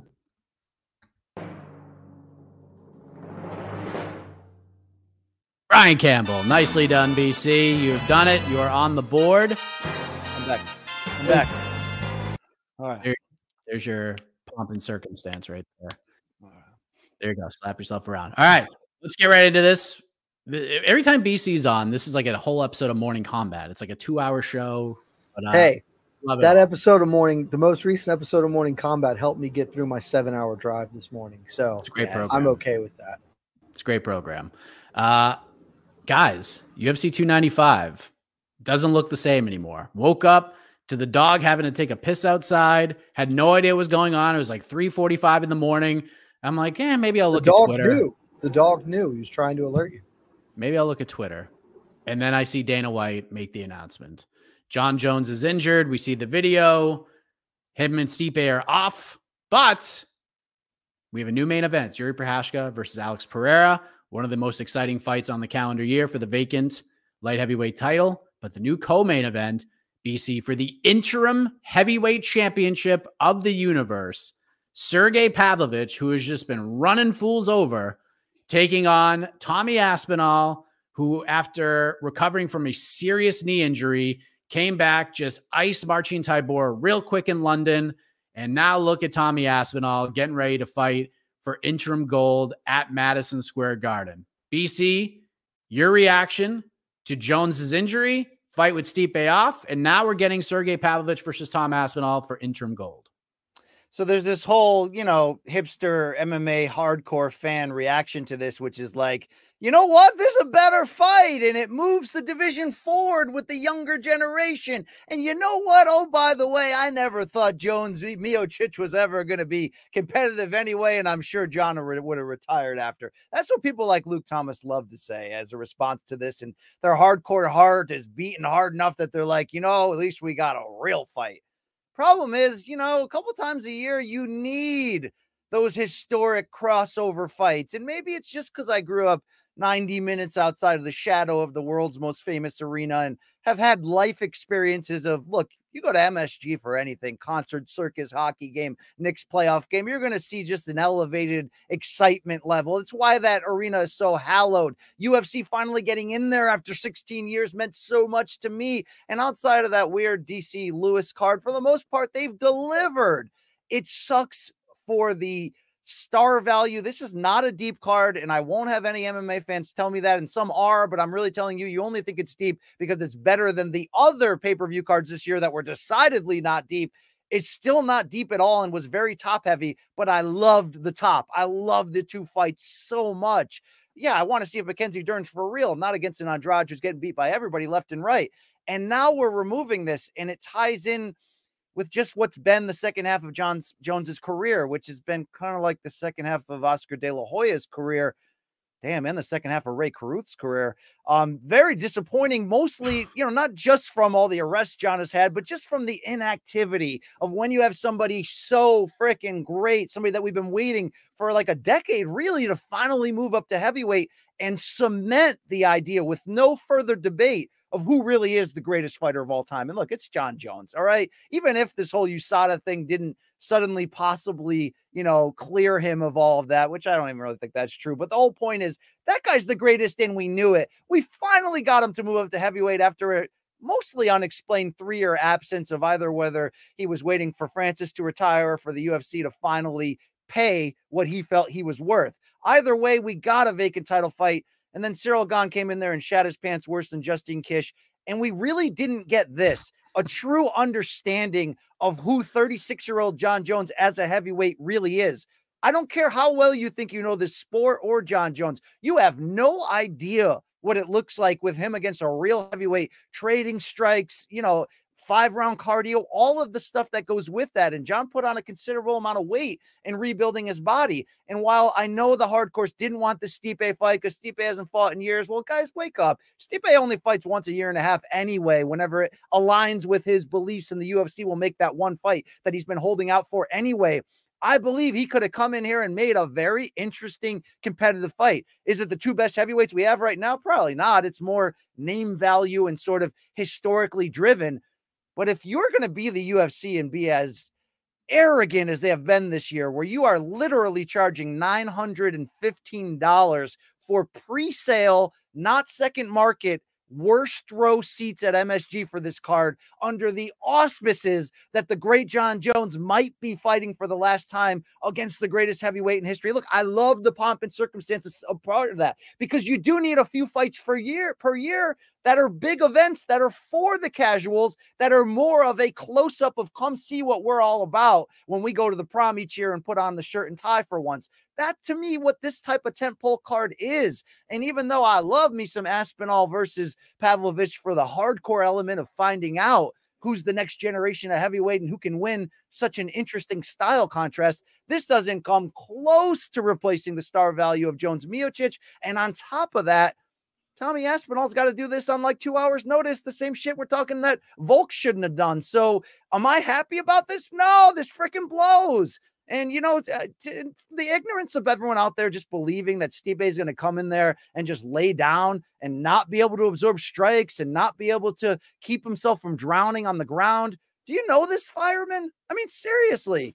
Now we don't know if this fight's ever going to happen. Not that it needs to happen. It had a window. Every fight's got a window, right? This window is now closed. But to now know that I'm not even sure John Jones is even going to fight again, that could change the first time we hear him speak publicly, and maybe it will. But he will be 37 next summer, which is around the time that he would probably return based on the 8-month turnaround here for this injury. And yes, there's going to be even more questions about his health. What's he going to look like at heavyweight? Does he still have the heart to want to fight the next contenders? Is it one return and then he retires? Basically, I want to see the potential of somebody who has the chance to be the greatest without even the debate. Get in the cage and actually show us that. And while this injury is not John Jones's fault, it does coincide with the larger picture of the UFC this year that I do believe the hardcore fans refuse to acknowledge because they were so lusting after the idea of, well, hey, we get a card basically every weekend. Who cares if there's a crowd? Who cares what the matchmaking is? Who cares if Jason House manages everybody on the card and they all make 12 and 12? I want my freaking MMA. So do I. I just like when it's time for the prom that people actually shower and get dressed up nice and we show this world what we can do. Now we're showing them this guy, Sergey Pavlovich, against this other guy, Tom Aspinall. Go ahead, hardcore fans, enjoy, all right? I'll be sitting here just counting my blessings and wondering how quickly the UFC turns himself into boxing by constantly prioritizing greed above fan experience or fan retention. Thank you very much, Endeavor Era. Wow. Now, you guys couldn't see this, but Jed was reacting. There were hands in the air, hands covering face. There was movement going on. There's a lot happening here, Jed. So let's turn it to you as one of Stipe Miocic's biggest advocates, as a man who has done nothing but praise Stipe over the course of the history of this program on MMA Fighting for the last 3 years. Your reaction to this news and the new fight, interim title, and what BC just had to say there. Well, I had some reactions, and then it just kept going on. Listen to this old goober just yell at the clouds, like, oh no, you can't work from home. You got to go into an office and work a 9 to 5. Oh, the sanctity of Madison Square Garden. We got to have a geriatric fight a dude who's a light heavyweight. It's got to be done for the promotion's sake. What are we even doing here? This is such a win. This is such a win. Stipe versus John Jones is the most transparent vanity squash match in the history of fight, probably. Like, we all know what is happening. Even the UFC knows, and that's why Dana White basically explicitly said, we didn't even offer Stipe an interim fight against somebody else. We're just trying to make this fight happen because we know both of these two dudes aren't going to fight anybody else. They're going to fight each other. We can put on the marquee, not for the hardcore fans, which is also was blowing my mind about BC. The hardcore fans aren't looking for MMA every weekend. It's the casuals who just want to be able to turn in Saturday and see two dudes making 10 and 10 just get out. It's the casuals who want to see Stipe Miocic versus John Jones because he's the greatest heavyweight of all time who hasn't fought in 3 years and hasn't won in like half a decade versus the greatest fighter of all time who like probably lost his last fight at light heavyweight, has fought one time since then and beat Cyril Gane. Okay, like we traded out this awful vanity project that I could not have cared less about. And I am on the record because on our ranking show, which is on the Pod Network, you can go listen to it. Before this happened, I believe my exact words were, I don't give a shit about this fight because I don't. And most people with working cerebral cortexes agreed. It's a squash match. We know what's going to happen. It doesn't meaningfully do anything for this weight class, and both guys are going to retire. We're trading that for an actual legitimate heavyweight title fight. This won't crown the best heavyweight in the world. That remains Francis Ngannou until such time as he loses in MMA, as far as I'm concerned. Or I guess at some point, if he just keeps beating like PFL dudes, then we'll have to have the conversation. But this is legitimately for the best heavyweight in the UFC at this moment, because the answer ain't John Jones and it ain't Stipe. And that's not to discredit what Jones did against Cyril Gane. That was an incredible performance after that long time off against a guy who a lot of people were given a really good chance to beat him. But at some point, you have got to put in the work. You do not get to lord yourself as the champion of a weight class for one fight in 4 years. You gotta do the effort. You gotta be the guy who's going in and getting dubs. And I frankly have no idea if Sergey Pavlovich is good at fighting. I know that he hits people quite hard, and that is all that has needed to be shown thus far. John Jones is undeniably a better overall fighter, frankly, than both of these two dudes. But these guys are in there every day, putting in work, racking up wins.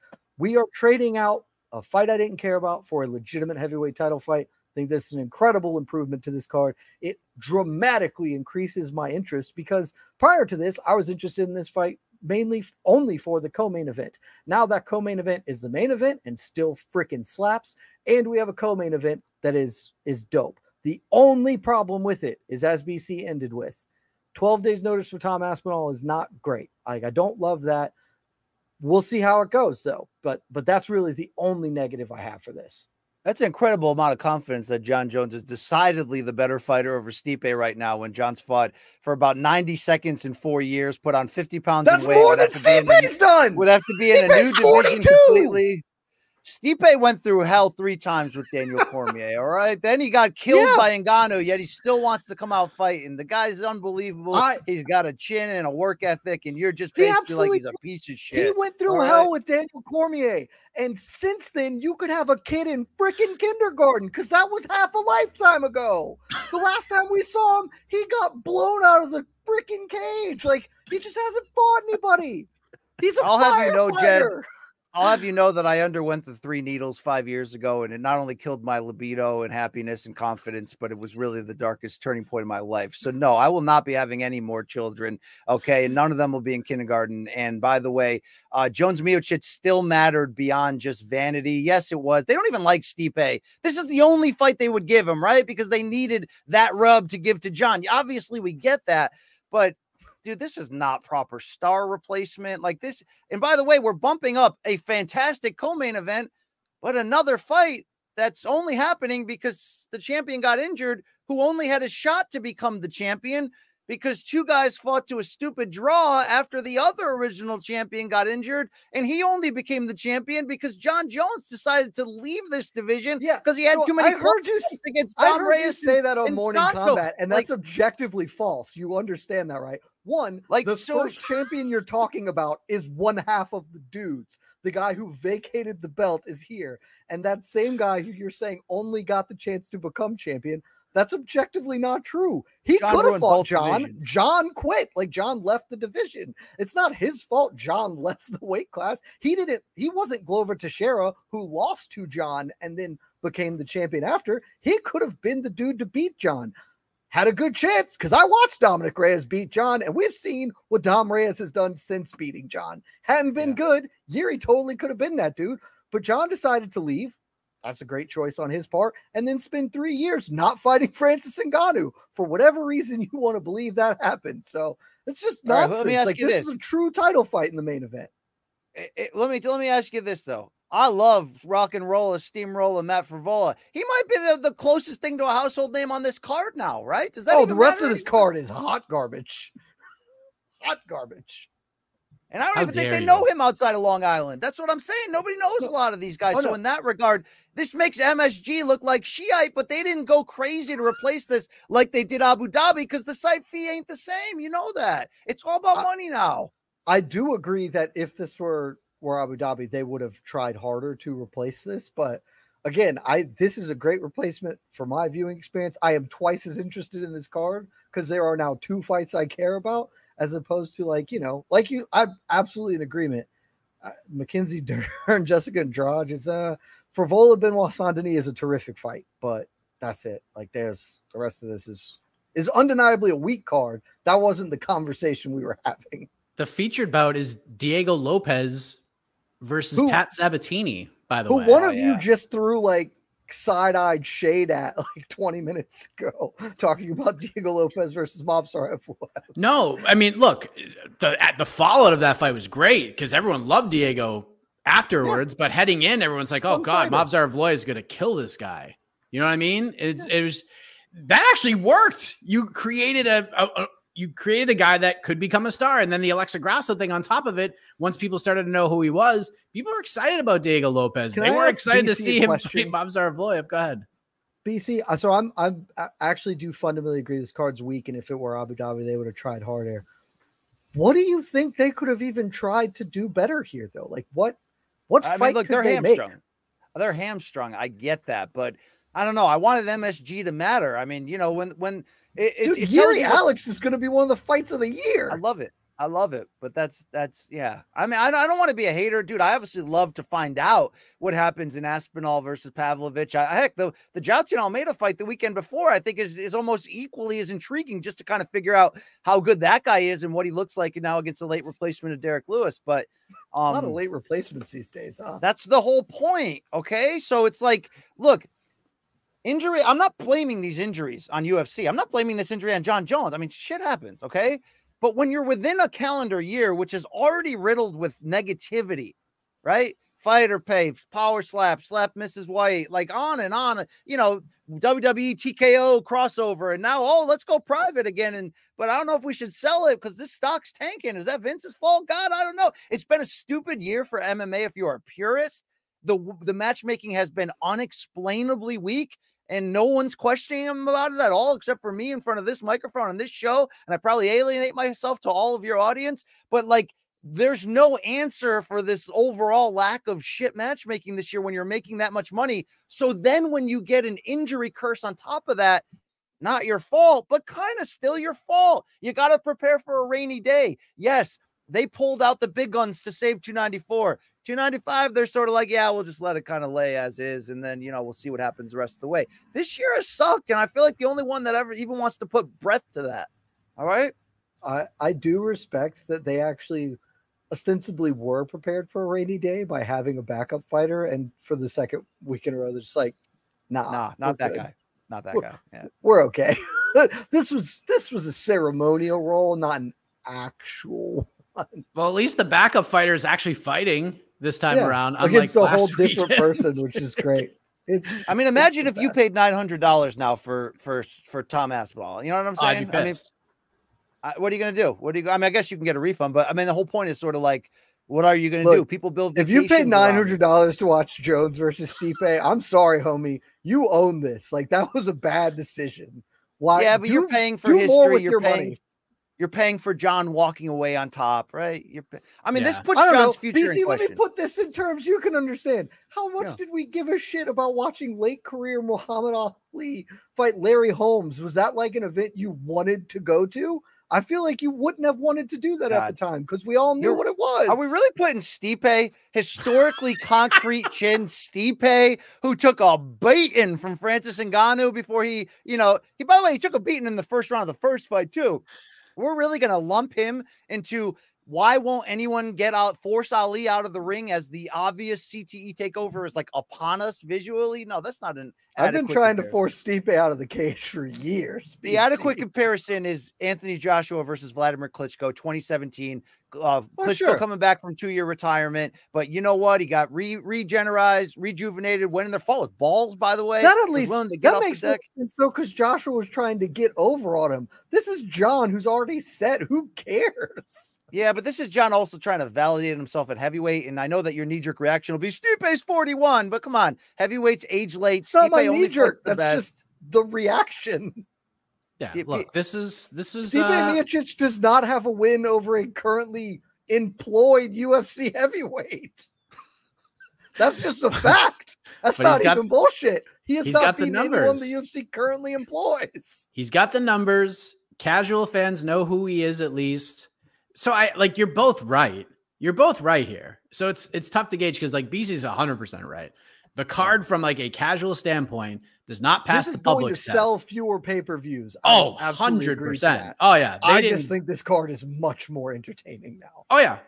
This is a hardcore co-main event. This is a great fight. This is the fight we should have got on this card in a 3-rounder to begin with. This should have been the backup fight, already put on the card. And then just elevated. You know where I'm wrong? You know where I'm wrong, Mike? The hardcore fan isn't going to actually be pissed because the hardcore fan is stealing and streaming all these anyway and betting on them and having fun with their friends. So the hardcore fan is just fine. So you might go, BC, why did you decide to be the old guy on the porch that's screaming at the sky and warning everyone? Because guys, it's happening. They're driving out the hardcore fan, right? This is like when they say they're killing the middle class. They're driving out the hardcore middle class fan who keeps this thing afloat by just constantly shitting on them in worse ways than what? Oh, than the way boxing shits on the hardcore fan that keeps the sport alive by buying every pay-per-view. It's happening right in front of our eyes. Wake up.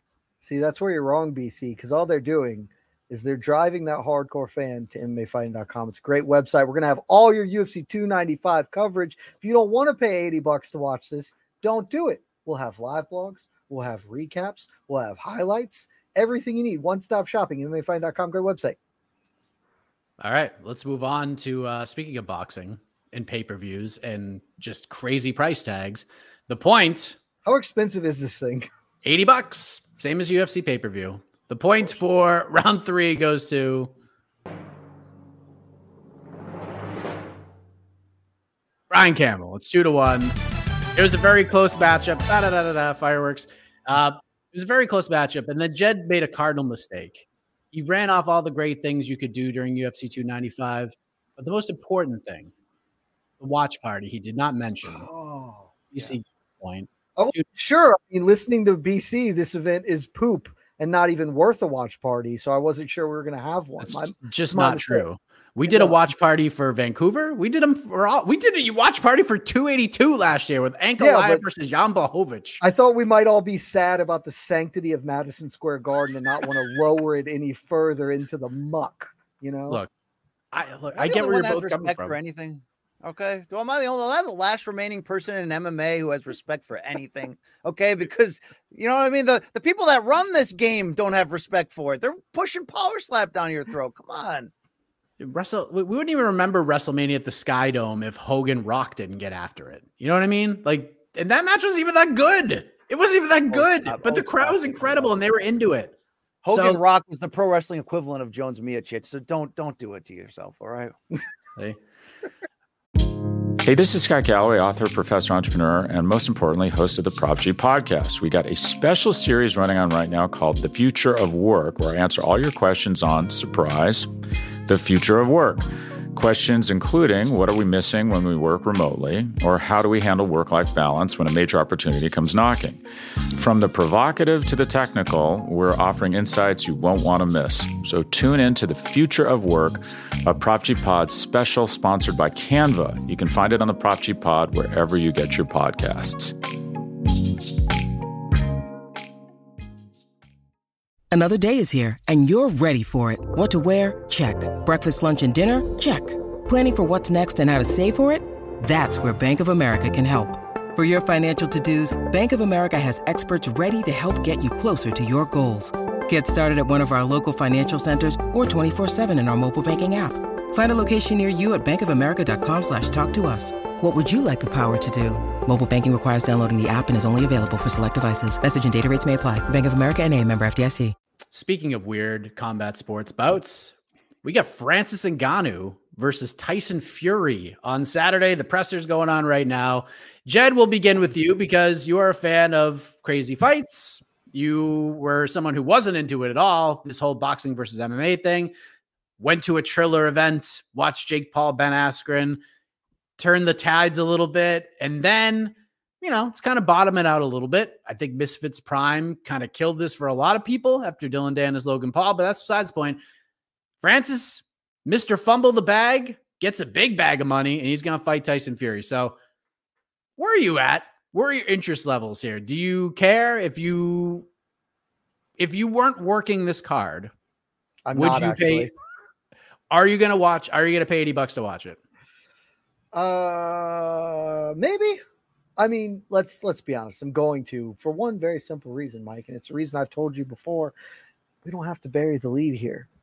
I'm going to pay $80 because I want to be a part of history. I want to watch Francis Ngannou silence all of the haters, which is what's going to happen Saturday. Now, BC is probably just in a lather already hearing me say this. and I'll preemptively agree with him. This is not a rational pick. I don't think this is going to happen because he is a better boxer or any of those reasons. I think it's going to happen. One, the primary reason, it's for the bit, right? I don't have a lot of regrets in my life, Mike. I've made a ton of mistakes, but, I mostly am just like, well, I was an idiot and I'm at peace with it. One of my biggest regrets is not picking Sean Strickland to beat Israel Adesanya, because I spent a month on our programming being like, I'm going to talk myself into it. This has been a really weird year. Weird shit's been happening. I'm going to talk myself into it. And then I was a coward. I will not make that mistake again.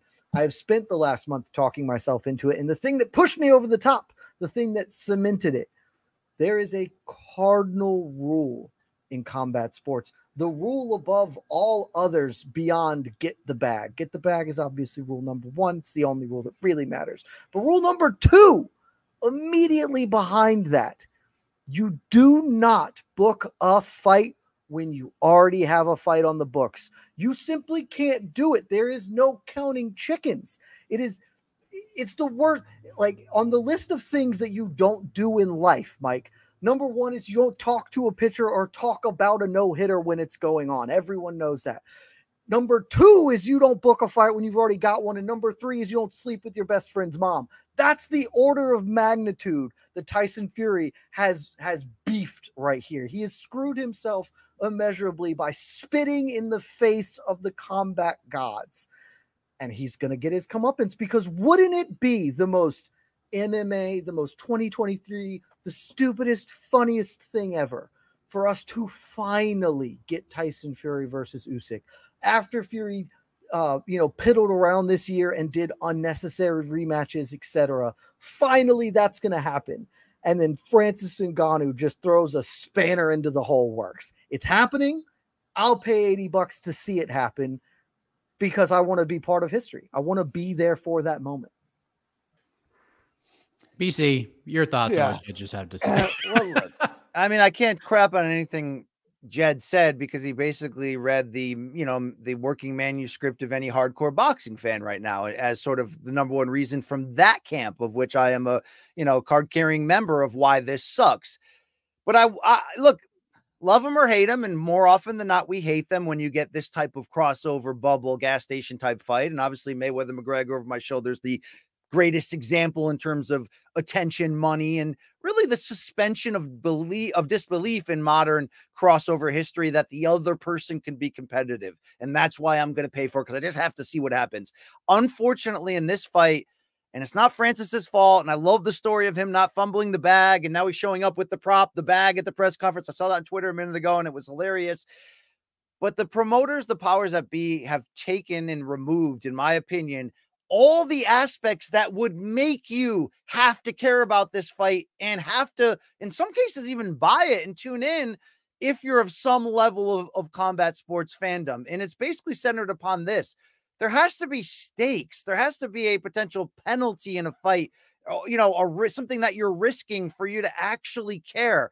Separate from exactly what Jed said, which is true, that this is just idiotic, stupid, and greedy from Fury to schedule a fight this close when the fight of this era, one of the most important fights in like modern boxing history, is already on the books for later, and you could ruin it in many ways. Even separate from that, the powers that be have made this weekend's fight worthless. Even if Ngannou did pull some kind of miraculous upset through knockout or cut or whatever, was because what does he win? Nothing. I don't know if anyone's been following the Twitter account of Dan Raphael, big time boxing scribe, but he's been pushing the promotion all week to get an answer on, is this a fight or not? It's not listed on boxrec.com. It doesn't seem to be. And your reaction can go, who cares? Like, it is what it is, right? It's a money grab between two big punchers. Yes. But here's how this fight could have been different. If you're not going to put Fury's title on the line, which they aren't, then I think the only way this becomes must-see is some type of hybrid 4-ounce gloves and an MMA cage type idea. Because why? Because you're leveling, in theory, some level of the playing ground. Even Mayweather McGregor had a leveling of the playing ground. How? Because Mayweather was 40 and 2 years retired, and McGregor was bigger, younger, at the peak of his marketing and physical prime, and on the type of run that it became easy to sell to people. He might be able to do this against old Floyd, as ridiculous as that sounds, right? Well, for Ngannou, yeah, you got the one punch, opportunity, but there's no tangible thing at stake. Okay, what about Mayweather McGregor? No title at stake, no.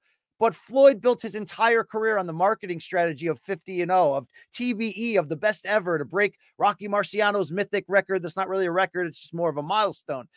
He actually put that on the line against Conor. If things went tragically wrong, it'd been 49-1 with an asterisk for the rest of his life. Like, that kind of mattered, along with the holy shit, what does this look like? Or the, you know what? I think Conor might be able to do it if he lands the perfect punch. What do we have here with Ngannou? If the title was on the line, as ridiculous as that is, I get it. Even for a boxing purist, when Francis has no pro boxing experience at all, at least it would have properly shook up the foundation of what real combat sports actually is. If he had knocked Fury out, I mean, what would happen next? Would he fight Usyk for all the belts? I don't know.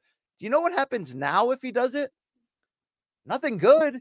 Yeah, he gets the bag and he'll get another bag. And anybody that still thinks there's an MMA versus boxing fight that can remember Joe Rogan and Lou DiBella debating on SportsCenter back in 2008 or whatever. No, that debate's over with. So what do you win there? You win nothing. Ngannou would have to do it a second time in a real fight if he did win. And also you'd completely fuck up Fury versus Usyk, which was Jed's point and the reason as a pure boxing fan why you're here. But even deeper than that, guys, when you don't declare whether it's an exhibition or not, you give potentially Tyson Fury an excuse no matter what happens in this fight. Let's say it horribly does not go his way and he's knocked down multiple times. You give him an avenue to quit where it doesn't matter, right? So basically you removed all elements of what actually matters here, short of, hey, this guy's a big puncher and he's got a puncher's chance. Yeah, big freaking deal. I wanted, even under the auspices of this being a gas station hot dog, which is exactly what it is, but I wanted to buy in on the idea. Same thing I did for Logan Paul and Dylan Dennis. And obviously in hindsight, I was proven wrong for having bought in on that trailer park soap opera storyline they had. But at the very least in this one, man, I would have tuned in to say, you know what? I don't agree with this, but what if Ngannou does this? Fury has to eat his words and blah, blah, blah. Now, if he does it, what do we get? A second fight, which we never wanted in the first place. This sucks, guys. I hate it. I don't want to be involved with it. And oh, by the way, I'm doing a live companion thing on Morning Combat that's probably competing with yours. So I guess we all cash in the end. But you know what I mean? But like Jules said, right? I hate it. I don't want to be a part of this. I will absolutely take the money to be made from it. Who will save your soul? You know what I'm saying? We all got a price. We all got a price. Yeah. Yep. Well, there you have it. If you're not sold on it yet, that just did it for you. $80, and you can listen to BC's commentary. Sports. Yes. The point's going to this episode's Prince of Positivity, Jed Meshew. We're not going to do the pomp and circumstance because I have to pick up my kid in a little bit. So it's time for the knockout round. And okay, I'm doing multiple things at the same time. Each of these gentlemen will have one question. Each will have 60 seconds, BC. I'm talking to you, brother, to answer this question. And then we're not even going to have a poll. We're just going to let the commenters kind of come in and get after it and do the damn thing. So, Jed, you were victorious last week. What do you want to do? I'll go first. Screw it. Why not? Okay, so I think we've asked this question one time, a portion of this question, and it was you actually delivered one of the greatest answers in the history of this program. So we're going to go back to the well, Jed Meshew. We're going to go back to the well. You are the king of hot takes, and you have such a spicy hot take about this coming Saturday in Saudi Arabia. We have Tyson Fury versus Francis Ngannou. It's going down. These guys are going to have a fist fight, and you are picking Francis Ngannou to win. So what I would like you to do in 60 seconds, as I tabulate here on my cell phone with the timer, I want you to paint a picture of what would be the best way this fight ends. What would be the best way this fight starts to build to a conclusion and then actually ends so that everybody feels like they got their money's worth for their $80 that they may or may not spend for this card. 1 minute on the clock. Go. This is really easy. We have the pomp and circumstance. We know that's coming. It's going to be a big event. It's going to feel that way. And this fight is going to start out in the same way everybody expects. Tyson Fury is going to be beating that ass. Like, he's just a much superior boxer. Francis Ngannou is a lot better than he is showing on the mitts lately. A lot of videos of him looking like he has literally never punched a thing in his life. I'm here to tell you guys, the man has punched stuff. I've seen it happen. He can do it quite well. he's playing a little bit of possum with that. I don't think that's going to be the case in the ring. He is going to be wearing it from Tyson Fury. As the rounds go on, I think this is an 8-rounder. Maybe we get into round 6 or 7. Tyson Fury really starts to put on a show, try to give the crowd their money's worth. You know, he's dancing, he's shaking his tongue at him, he's doing all 10 that. seconds. And then, bam! Out of nowhere, the missile lands. Tyson Fury goes down. He's dropped. He gets up. He does not beat the bell. It's over. All right, you're done. Nowhere. Yes, it is over. That was very passionate. I appreciate that. BC, we're holding the tight clock here. 1 minute. You're the boxing guy. What's the best thing that can happen here? Like as a viewer yourself, you're hosting the companion. Final minute. How does this all work out? What's the best thing that could happen here on Saturday between Tyson Fury and Francis Ngannou? 1 minute starts right now. Well, first and foremost, the best thing that can come out of this, unfortunately, is that Fury just doesn't get hurt at all, right? And doesn't get knocked out so that you would put the next fight in jeopardy. But separate from that, what would make this fun and redeemable and have some spin-off qualities for everyone is if Fury wins, yes, and he will win, but can Ngannou knock him down? Knock him down, have one moment, you know what I mean? Not land one big punch that shows you that's why I bought this pay-per-view. That's why I bought this ticket. That's why I needed to see that. The problem of picking an upset here is that didn't Fury go like nearly 35 rounds with Deontay Wilder, like arguably the biggest puncher in the history of the sport, and got knocked down 4 times and just kept getting up each time? But does he hit with the like power the Undertaker? Score. Look, Ngannou's going to gas himself out. We kind of know this. I think Fury's going to be careful and fool around early, but eventually Fury's going to go for the finish. Will he get caught with one shot that hurts him or drops him? That's the best case scenario. We still get Fury Usyk, and maybe Francis gets another bag down the line. All right. Very good. Very good. We kept on track. All right. Proud of you, BC. Yes. You Vote. getting it in 60 seconds. All right. Get your votes the in guy now. was bullying me in my ear, to be fair, though. Okay. Yes, that's true. All right. BC or Jed? That's your comment. One comment. I'm going to waste time here and just talk about what we're going to be up to. We'll have a heck of a morning tomorrow. Preview show, 1 p.m. Eastern for this fight. It should be awesome. Jed might even do it from the pool. Will he? Will he not? You're going to have to tune in 1 p.m. Eastern and find out. And then we'll have all your coverage on Saturday. We will do a People's Pre-Fight show right beforehand around 1:30. We'll have a post-fight show. I believe we may or may not have the press conference after the fact. I don't friggin' know. Just like I don't friggin' know what's going to happen. One of the quotes that was said during the press conference, not only do you get Tyson Fury versus Francis Ngannou, but according to whoever's hosting the press conference, there are a number of, quote, mouth-watering fights on the undercard. So you're getting your bang for your buck for $80. I don't know who any of the fights are. What are there? 5 fights total? Yeah. Former champion Joseph Parker's back. There's a couple of British prospects, but it's not what it's offering. No, that's not. Yeah, this should be 2 fights. This should the be 2 British fights, heavyweight title is on the line in the co-main event. Oh, all right. Well, you get a title fight for your $80. So there you go. That's what's going to be going on this weekend. And then the UFC is back next weekend. Jailton Almeida versus Derek Lewis. AK and I are actually going to be recording a Ask Us Anything edition of On to the Next One. So you have till, I think, tomorrow at 8 a.m. to submit your questions, however you submit your matchmaking suggestions. So let's scroll through here. This is pretty freaking close. I definitely angered the hardcores with my, things aren't as good as you think they are and the sky is falling take. But, guys, I've seen the financials. I'm right. All right. All right. I'm going to scroll through one more time. We have 15 seconds. To win, so I'm not sure I made fans there. This is super close. I mean, Jed's a worthy adversary, right? He is. This is incredible. He just looks like the Mike Pyle of MMA journalism. All right, 5 seconds. Let's see what we got here. That's the best compliment I've ever gotten in my entire life. Mike Pyle, what a freaking legend. The hockey hair on that dude. Oh. All right. I think we have a winner. I'm going to check it out. There was a tie, but the tie has been broken, I believe. Ooh. Okay. Close contact. Your winner.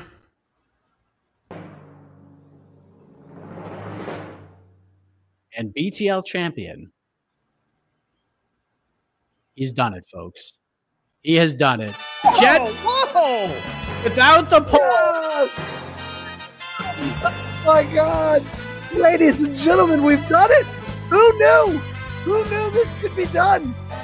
Wow. History has been made here in the BTL arena.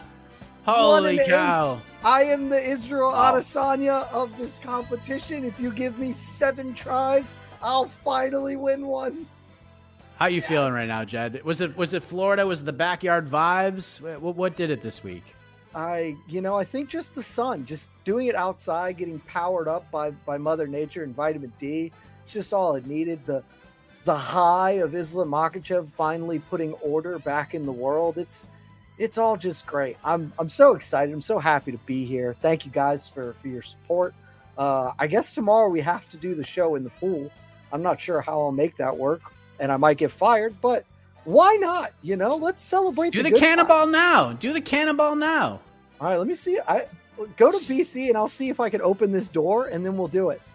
All right, BC, how we feeling here? I guess I deserve this. I did beat Jed once by fan approval when I didn't earn it. Right, I didn't earn it that time. Okay, So, yeah, there we go. And hopefully 60 seconds or less next week. All right, that's great. Yeah. You did good. We may have an immediate rematch. Jed, what are we doing here? Mike Heck, I'm turning the camera, and we're celebrating in style, and then we can exit. Bye, all right, everybody. All right, everybody. We're gonna turn the camera. Back next week. But Jed Bashu is about to do a cannonball.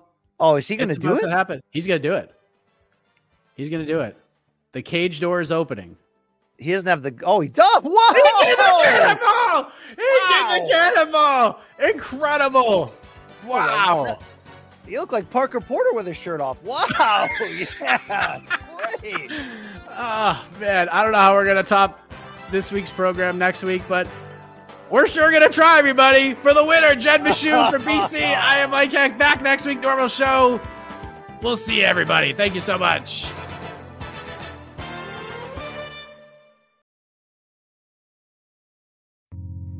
You're listening to the Vox Media Podcast Network. The NBA playoffs are heating up, and so is the action at DraftKings Sportsbook, an official sports betting partner of the NBA. DraftKings brings you same-game parlays, live betting, odds boosts, and so much more. You can download the DraftKings Sportsbook app now and use code VOXMMA. That's code VOXMMA for new customers to get $150 in bonus bets when you bet just $5. Only on DraftKings. The crown is yours. Gambling problem? Call 1-800-GAMBLER. Or in West Virginia, visit 1-800-GAMBLER.net. In New York, call 877-8-HOPE-NY or text HOPE-NY 467-369. In Connecticut, help is available for problem gambling. Call 888-789-7777 or visit ccpg.org. Please play responsibly. On behalf of Boot Hill Casino and Resort in Kansas, 21 and over. Age varies by jurisdiction. Void in Ontario. Bonus bets expire 168 hours after issuance. See dkng.co/bball for eligibility and deposit restrictions, terms, and responsible gaming resources.